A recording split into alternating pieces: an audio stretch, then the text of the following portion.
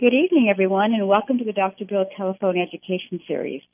Dr. Bill Takeshita is a developmental optometrist who also serves as the Consultant Director of Low Vision Training for Braille Institute and has lectured extensively across the country on topics of pediatric eye conditions and low vision rehabilitation. The Dr. Bill Telephone Series is an educational program focusing on pediatric eye conditions for parents, teachers, and other professionals working with young children with visual impairments. The topics presented should not be considered a medical or educational consultation, but information to help us better understand pediatric eye conditions. And we are all so fortunate to have Dr. Bill. He is such a valuable resource. So thank you so much for joining us tonight, and thank you, Dr. Bill, for this great lecture. Thank you very much, Sue, and I want to thank all of you for joining us this evening.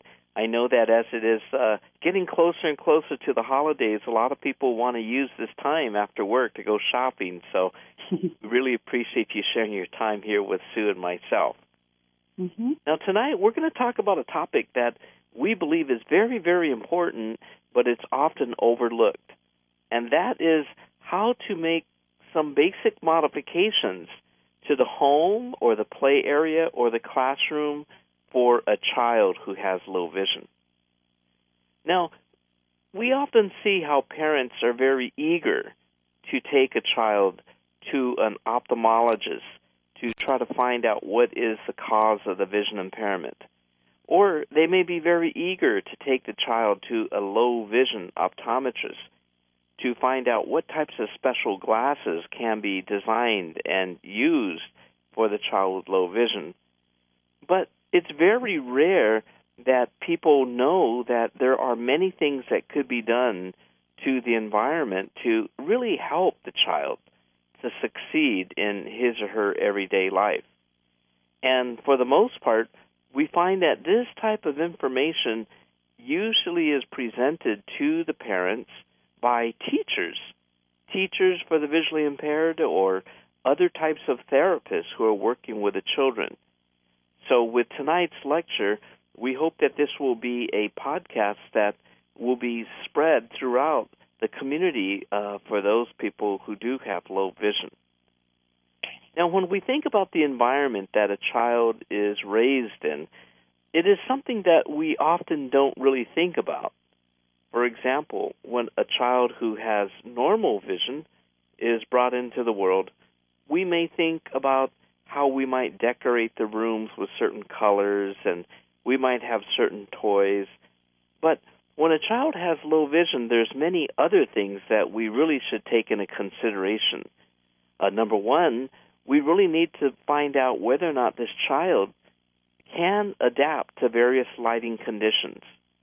This is very important because many children who have different types of vision problems are either extremely sensitive to the bright light, and if you open the drapes of the curtains and it's too bright for that child, it's going to cause pain, and the child may just close his or her eyes.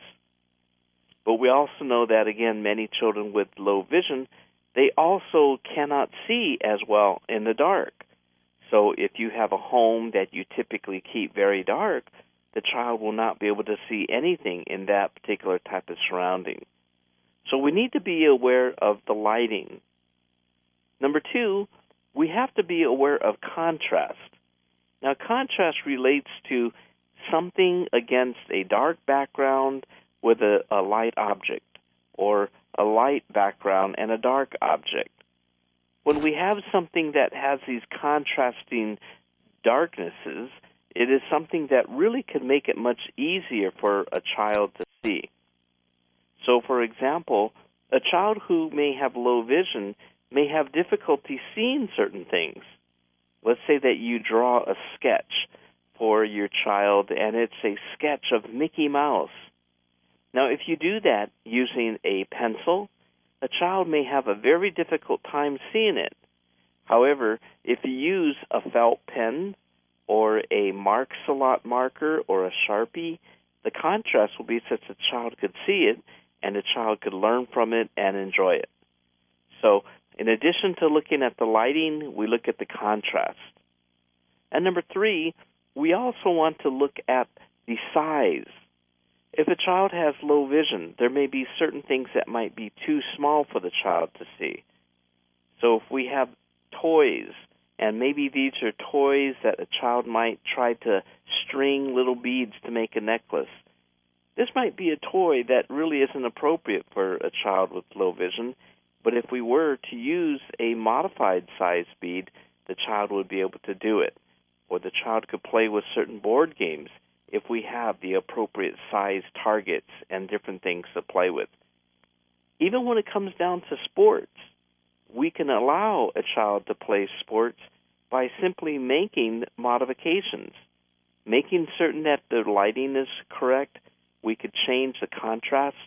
For example, we might go ahead and we might paint that baseball a high contrast fluorescent orange so that when dad or mom is throwing that baseball against the green grass background, that fluorescent ball is going to be very easily seen, and the child with low vision could be successful. And this is, again, another example where we could show parents that just because your child has low vision, it does not mean that your child cannot do things. There are so many times that I see parents, or they will tell their child, no, you can't do that because you can't see well enough. No, don't run. You can't see well enough, so don't run. No, we can't have you sign up for baseball because you don't see well enough.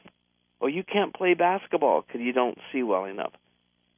So many times when a child, or any person for that matter, is told that you cannot do something, it often makes you feel as though you're not worthy.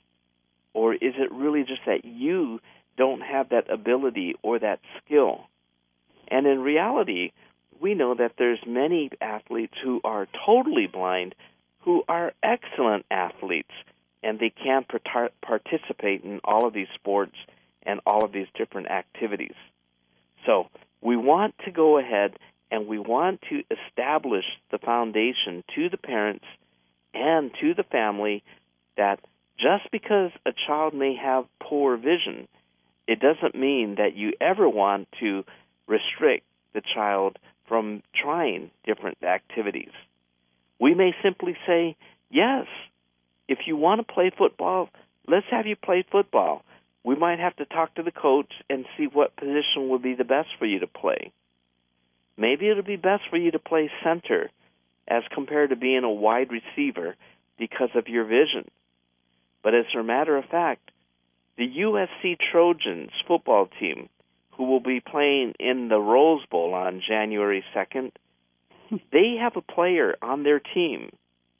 And this gentleman, he is a patient of mine, and this person, he lost both eyes at the age of 12. They had to remove both eyes to prevent a cancer from spreading throughout his body, but he went on and he succeeded in school, and he got accepted to USC. And the wonderful thing about this young man is, believe it or not, he is on the USC football team. He is the center, and when people are going to kick the football for a field goal or for a punt, he is what they call the long snapper. So it is really, really amazing just to understand that a person who is totally blind is able to play competitive collegiate sports at the highest level. So this is another good type of story that we could share with parents. So again, we want to try to remind parents to encourage their child and to let these children explore and play and do as many things as they would like to do, especially early on in life. So the first thing I'm going to talk about is what can we do to modify the home in terms of with lighting? How can we help the home with lighting? You know, for the most part, a newborn child is going to be indoors most of the time, and there's many ways that we can modify the lighting. First of all, you really want your child to receive a functional vision examination. And these are examinations that are usually performed by low vision optometrists. And this type of exam gives us a lot of very, very important information because, for example, you would want to know whether or not this child could see better if it's very dim, or if it's very bright, or if it's moderate. And we also want to find out, are there certain types of lights that are actually dangerous or could worsen the vision of these children? And the doctor could tell you about that. So when we think about the general lighting of where a child is going to be, one of the easiest ways to set things up for the child is generally to be that we're going to have the child's back or the back of the child's head facing windows or sliding doors or sources of glare. And the reason for this is because when the child's back is facing the window, the child isn't going to be bombarded with too much light. The light that comes in from the window is then going to reflect off the walls in the room, and that's going to give the child the high level of vision without having too much brightness that causes that type of glare. Within the windows, we really like to ask parents to see if it's possible that they could put some types of vertical blinds or horizontal blinds or even curtains for that matter.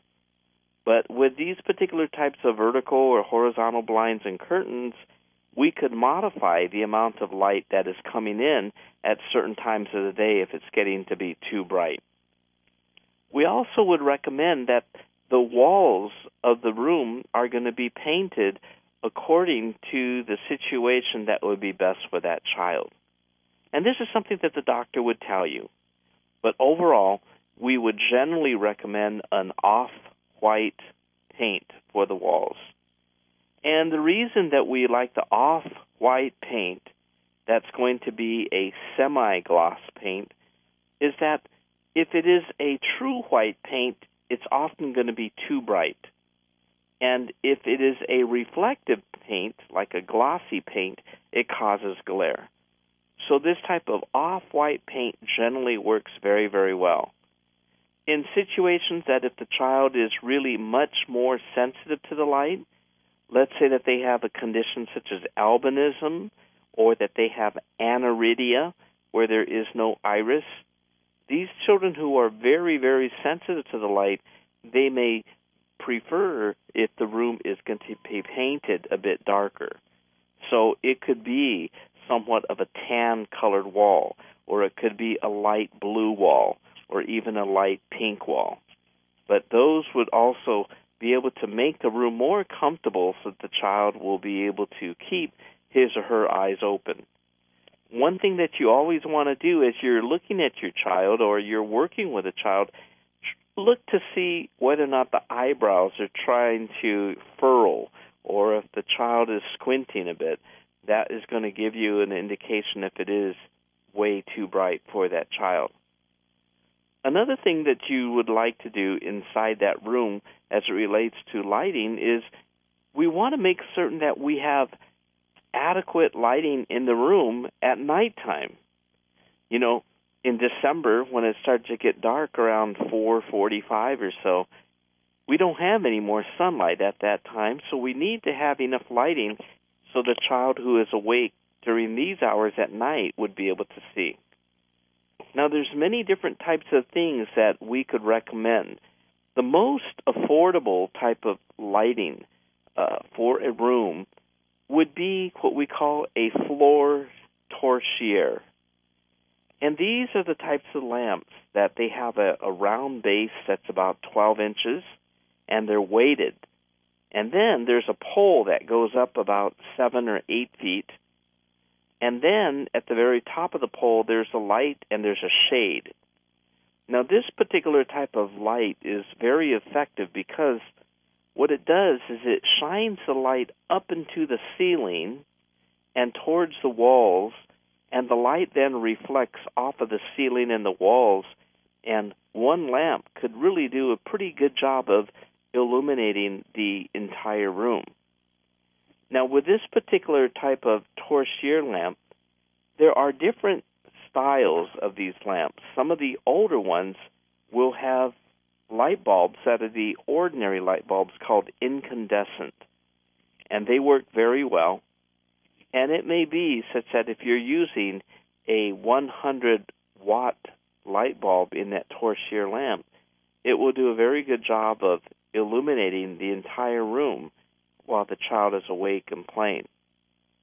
There are also torchère floor lamps that have a fluorescent tube, and this is a round circular tube. The main advantage of these fluorescent tubes that would go into this type of lamp is that they do not use as much electricity. And as a matter of fact, General Electric makes these round circular fluorescent light bulbs, these tube lights, that could be screwed into a lamp that has the conventional bulb holding. So in other words, if you have a torchère lamp that you've had for many years, but you would like to use a fluorescent light that doesn't use as much energy and it lasts much longer, you could purchase one of these circular fluorescent tubes and put it inside there. And this way your child will have a lot of light in the room as it reflects off of the off-white paint. Now, when you have the child sitting inside a recliner or a little car seat or whatever the child is in the room, we really then want to make certain that we have objects that would stimulate the child to use his or her vision. You know, if we have a child who's in a white room with white light, it really would almost appear to be like the child's looking through a snowstorm. So we need objects that the child could see. We really want to remember that the child's vision develops based on his or her age. Shortly after birth, a child's eyes are really only able to focus at a distance of 8 to 16 inches. So in other words, when you bring a baby home, you really want to present things that are close to the child between 8 to 16 inches. Also, during the first 2 months of life, children really don't see colors. The color vision isn't yet developed. So the best way to stimulate a child's vision during the first 2 to 3 months of life is you might place mobiles that are black and white, and you could put them just right above the carrier or where the child is sleeping between 8 to 16 inches. And these particular types of mobiles could be different geometric shapes, triangles and circles, and they might have concentric circles. And what's also nice with these things, too, is that many times there's multiple, and if you turn on a very weak fan far away, it might even blow these little objects so that the child will see them moving and the child will begin to follow it with his or her eyes and his or her head. Now, as a child gets to be a bit older, we're talking 3 to 6 months, the eyes are then able to focus at a further distance. So at this particular point in time, we could then present different toys or patterns, and we could put these on the wall at a distance of about 2 to 3 feet. Also, at this time of about 3 to 6 months of age, the child is now starting to develop color vision. So during that time, you might just use some primary colors, red and blue, yellow and green, and you could paint things on the wall at about the level that the child is at. Now, you might just simply get poster board and make some patterns so the child has different things to look at. Or you might find some other old posters, basic posters, such as a Mickey Mouse poster, something that doesn't have too much clutter, but this will also stimulate the child's vision. And then as the child gets to be older, such as 12 months or older, at that time you could add other types of visual objects that are on the wall. And these are things that could be very, very stimulating. You could also then turn on things such as a television or a computer screensaver so that the child can look at these different colors and patterns moving on the screen, and that will then stimulate the vision. Now, as kids become older, they're going to begin to develop their motor skills as well. And they may try to then roll over, and they try to crawl. As they're beginning to move in these different types of ways, we really want to make certain that we have a safe area that the child could play on the ground. Now, generally speaking, I would prefer that we have carpet, but carpet can be a problem if it's in a rental or an old home and the carpet is dirty. You want to make certain that the carpet is going to be clean and not very dusty. And we also want to be aware if the child has any types of allergies to dust. But if at all possible, having some type of carpet is going to be more comfortable for the child. And so I like to recommend the use of different types of area carpet rugs. Now, these are often 8 feet by 10 feet, and so that if you have a hardwood floor and it's time to play on the floor, we could roll these area carpets out, and this will be a way that you could place a child on that particular type of carpet. Now, what's very important and very helpful is that the color of the area rug that you use, it should contrast the flooring that you already have. So let's say, for example, you have dark brown hardwood floors, and they're just beautiful, and you love them, and you don't want to cover it with carpet. Well, you could use the area rug when it's time for your baby to play on the floor and to begin to crawl and such. The area carpet that you use should be a contrasting color. We really want it to be a very light color area carpet so that your child is able to see the border of the carpet and then where is a hardwood floor. This is something that's very, very helpful so that the child learns borders, and the child could have very poor clarity of sight, but with a contrast they'll be able to see where things extend. And then when we're going to use toys that we put on this area carpet, we could then use toys that are contrasting colors again. We could put a red ball, or we could put a blue box of toys on top of this white area carpet, and it'll be very easily for the child to see on that particular type of situation with that type of contrast and lighting. Another thing that we should think about is that as the child grows older, maybe the child is now 4 years old and 5 years old, and the child is walking and running in the house, it's very, very helpful for you to make different landmarkings in the house or at school in the classroom so that there's contrast. Many times these particular types of artistic impressions with contrast, your friends and family who come over, they're going to say, my gosh, who designed this? This is just, did you have an interior decorator come? It just looks so great. But in reality, you're often doing many of these things to help your child who has low vision to be able to see better.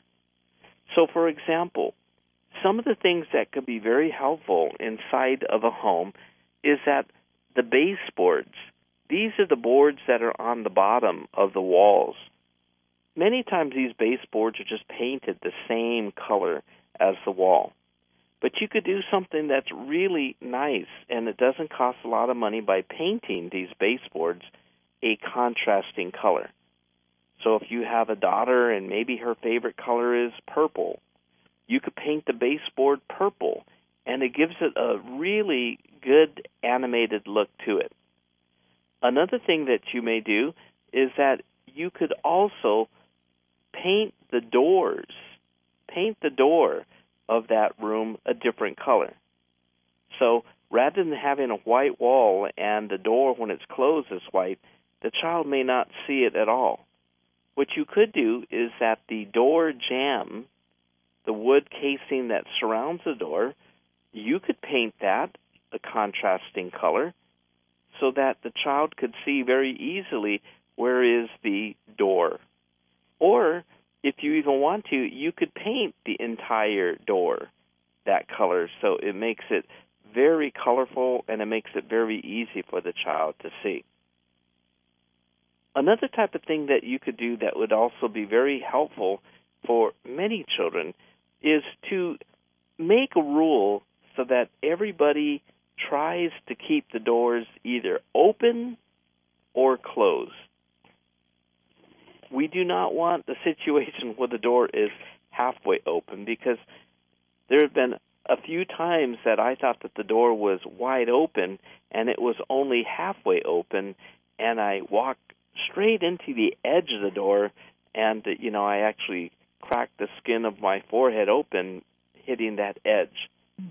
So another thing that you could do there is that you could try to make a rule to all the other students that we try to keep all the doors completely open or completely closed. And there's other things that you can purchase for the home. And these are little springs that are inserted near the hinge, and it's an automatic door closer. So this way, if a child leaves the room, the door is going to automatically shut. And this could prevent the child from walking into that edge. You may also do the same thing when it comes down to your different cabinets, kitchen cabinets. When the kids leave those kitchen cabinets open and I run right into it, it's such a dangerous and it's such an aggravating thing. But what we also did was that we actually painted the edges of these doors and the edges of the cabinet a contrasting color. So it was something that I would then be able to see that. And that was something that was really, really helpful. And a lot of people just thought, wow, your doors really look so nice the way that you have this type of contrasting edge. So it's something that doesn't take a lot of time, it doesn't take a lot of money, and it doesn't take a lot of expertise. But you can go ahead and paint the edges of the doors or the cabinets that same way. And when we're thinking about other areas within the classroom, for example, when a child is now entering school, there's a lot of things that a parent or a teacher may consider doing to help the child. First of all, we want to see if we have that ability to position the child again such that his or her back is facing the windows and the doors. It could be very, very helpful to adjust the opening of these blinds.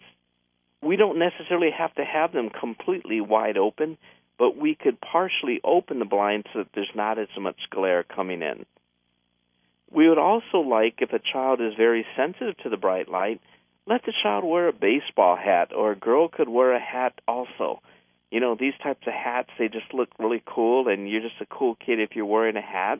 And that'll be a way that we could reduce the light that's coming from up above.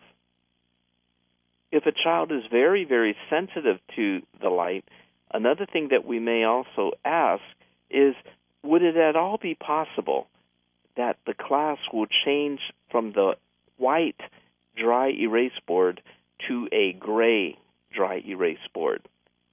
These are definitely available, and we have many schools that were willing to do that, to make that type of a modification. Sunglasses can also be prescribed to reduce the glare when a child is looking at that white dry erase board. And if you are going to get a child sunglasses to reduce the glare from a dry erase board, I recommend that you would use the polarized lenses.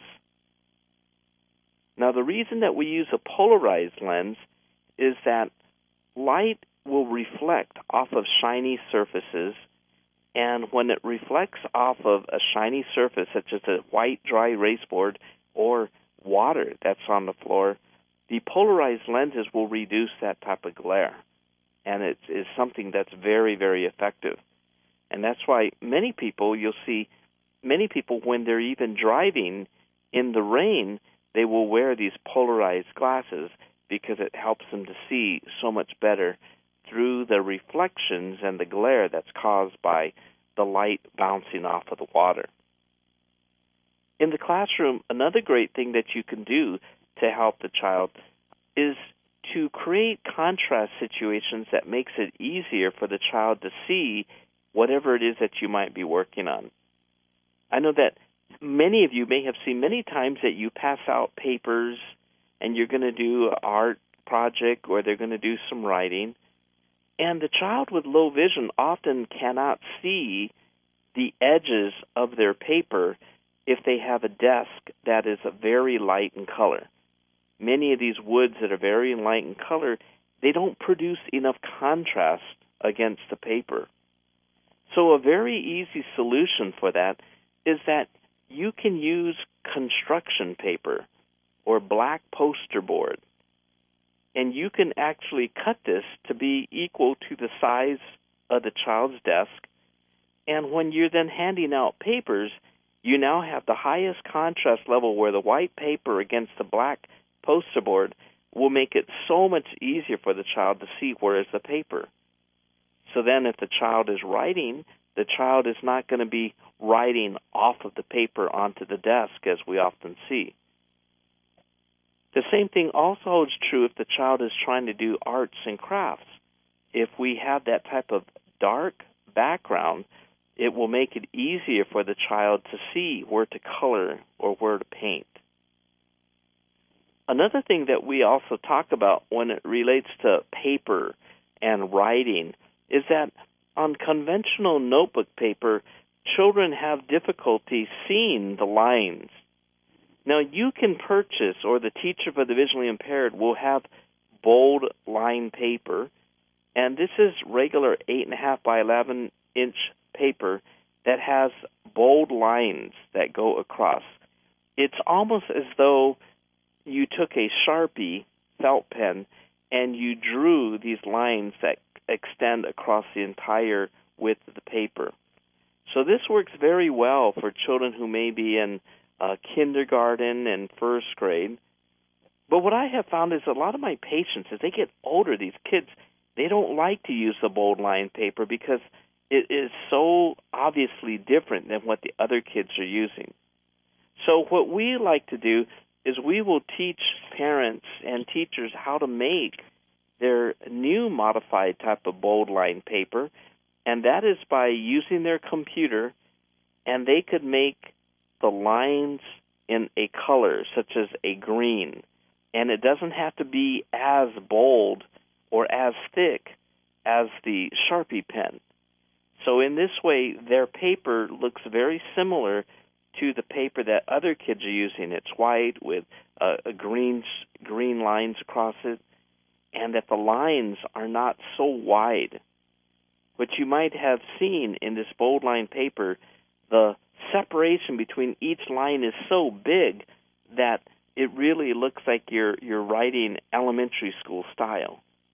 But the kids who are older, they don't want to write larger, and they want to write in a way that everybody else writes. So this particular type of modified line paper that you could make just on your computer using a word processing program, it works very, very well. Now, another thing that you can have inside the classroom to help the child is that we would hope that there would be a position in the classroom that the child could be placed and use different visual aids. A monocular telescope is a type of visual aid that a child could hold in one hand and read what's on the chalkboard very, very comfortably and very independently.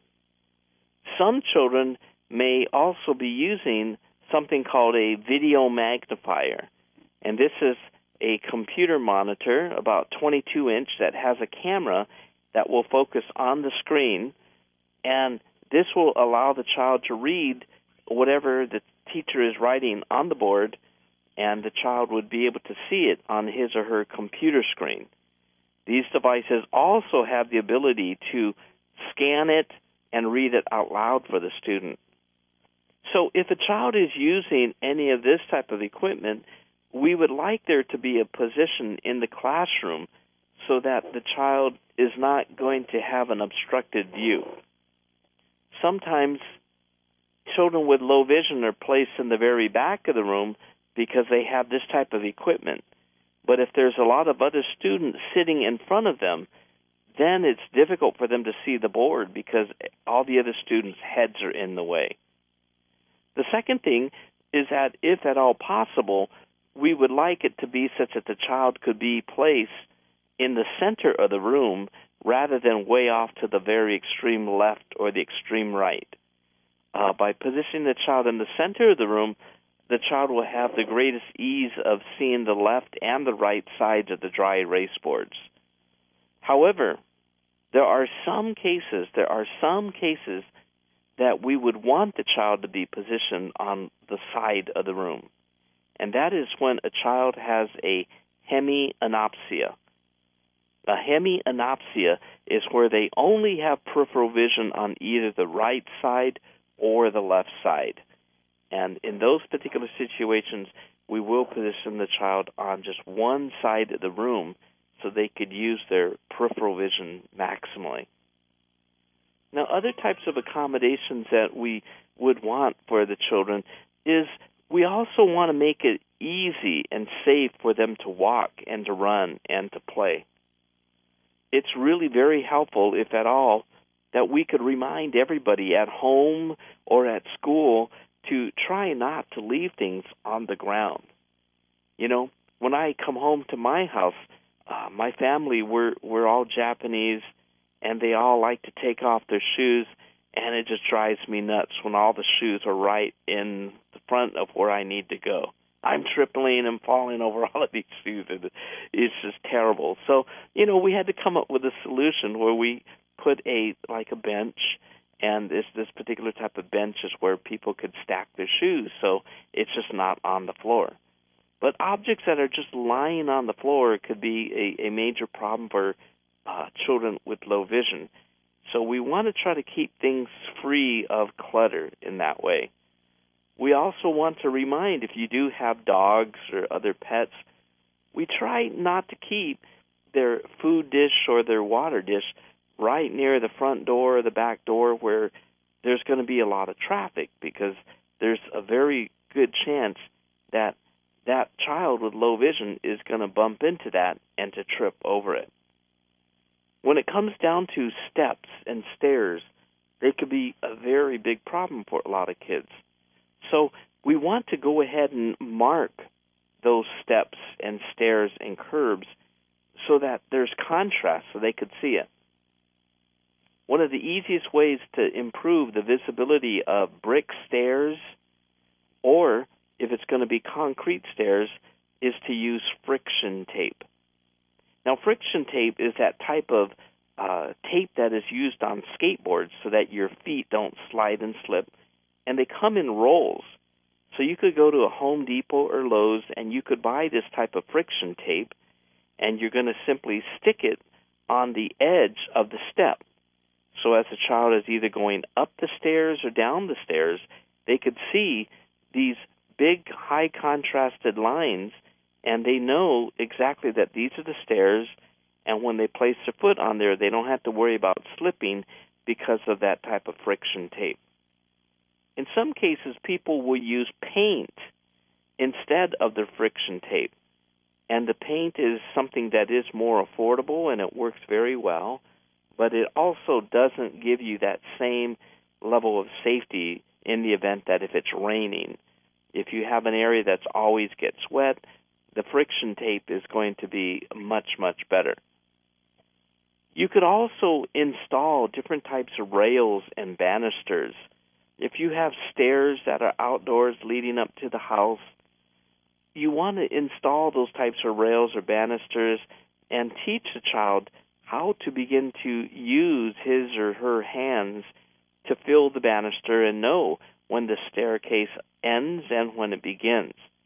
Now, at most schools, they already have these particular types of banisters and rails, so we don't have that particular type of problem. But for a lot of my patients, some of the things that has been a problem has been specific poles. Sometimes at schools, there's poles that support the pathways. In other words, when they're walking down the outdoor hallway, there's all of these poles, and above it there's a rooftop that holds that covering. But some of these poles are positioned near the corners where the kids have to turn to go to the classroom or go to the restroom, and a lot of them don't see those. So this is where we could recommend that they can be very creative and paint high contrast stripes. So it's almost like the swirl at a barber shop. And this particular type of high contrast, it just forewarns a child with low vision that, hey, there's an obstacle here, and you got to be careful as you're making this particular turn. The same thing holds true inside the cafeteria areas. For some of the kids, they may need a little bit more assistance where we need to have a little bit contrast so they could get through the cafeteria and that they could carry their tray and make their ways to their chairs. So overall, these are just some of the different types of suggestions that we have for making the classroom, making the home, making the playground a bit easier. There's other things that you could be very creative too. I hope that you learn from this discussion. For example, if your child wants to play basketball, let her play basketball. And you may simply need to make things more contrasted. I remember there was a time that a father, he really wanted to help his daughter who wanted to play basketball. He went to the sporting goods store and he bought the most expensive basket set. It had a pole, it had a fiberglass backboard, it had a breakaway rim. I mean, this girl was only about 8 years old, and he had the best setup that Shaquille O'Neal would want to slam dunk on. Well, when he set the whole thing up for her, he lowered the basket, and the girl had the hardest time shooting the ball. And he had told me about this. I said, you know what? You bought the best basket ever. But when you have a transparent backboard, it makes it harder for her to shoot because she's going to see the trees and other things in the background. She doesn't really know where is the backboard and the square.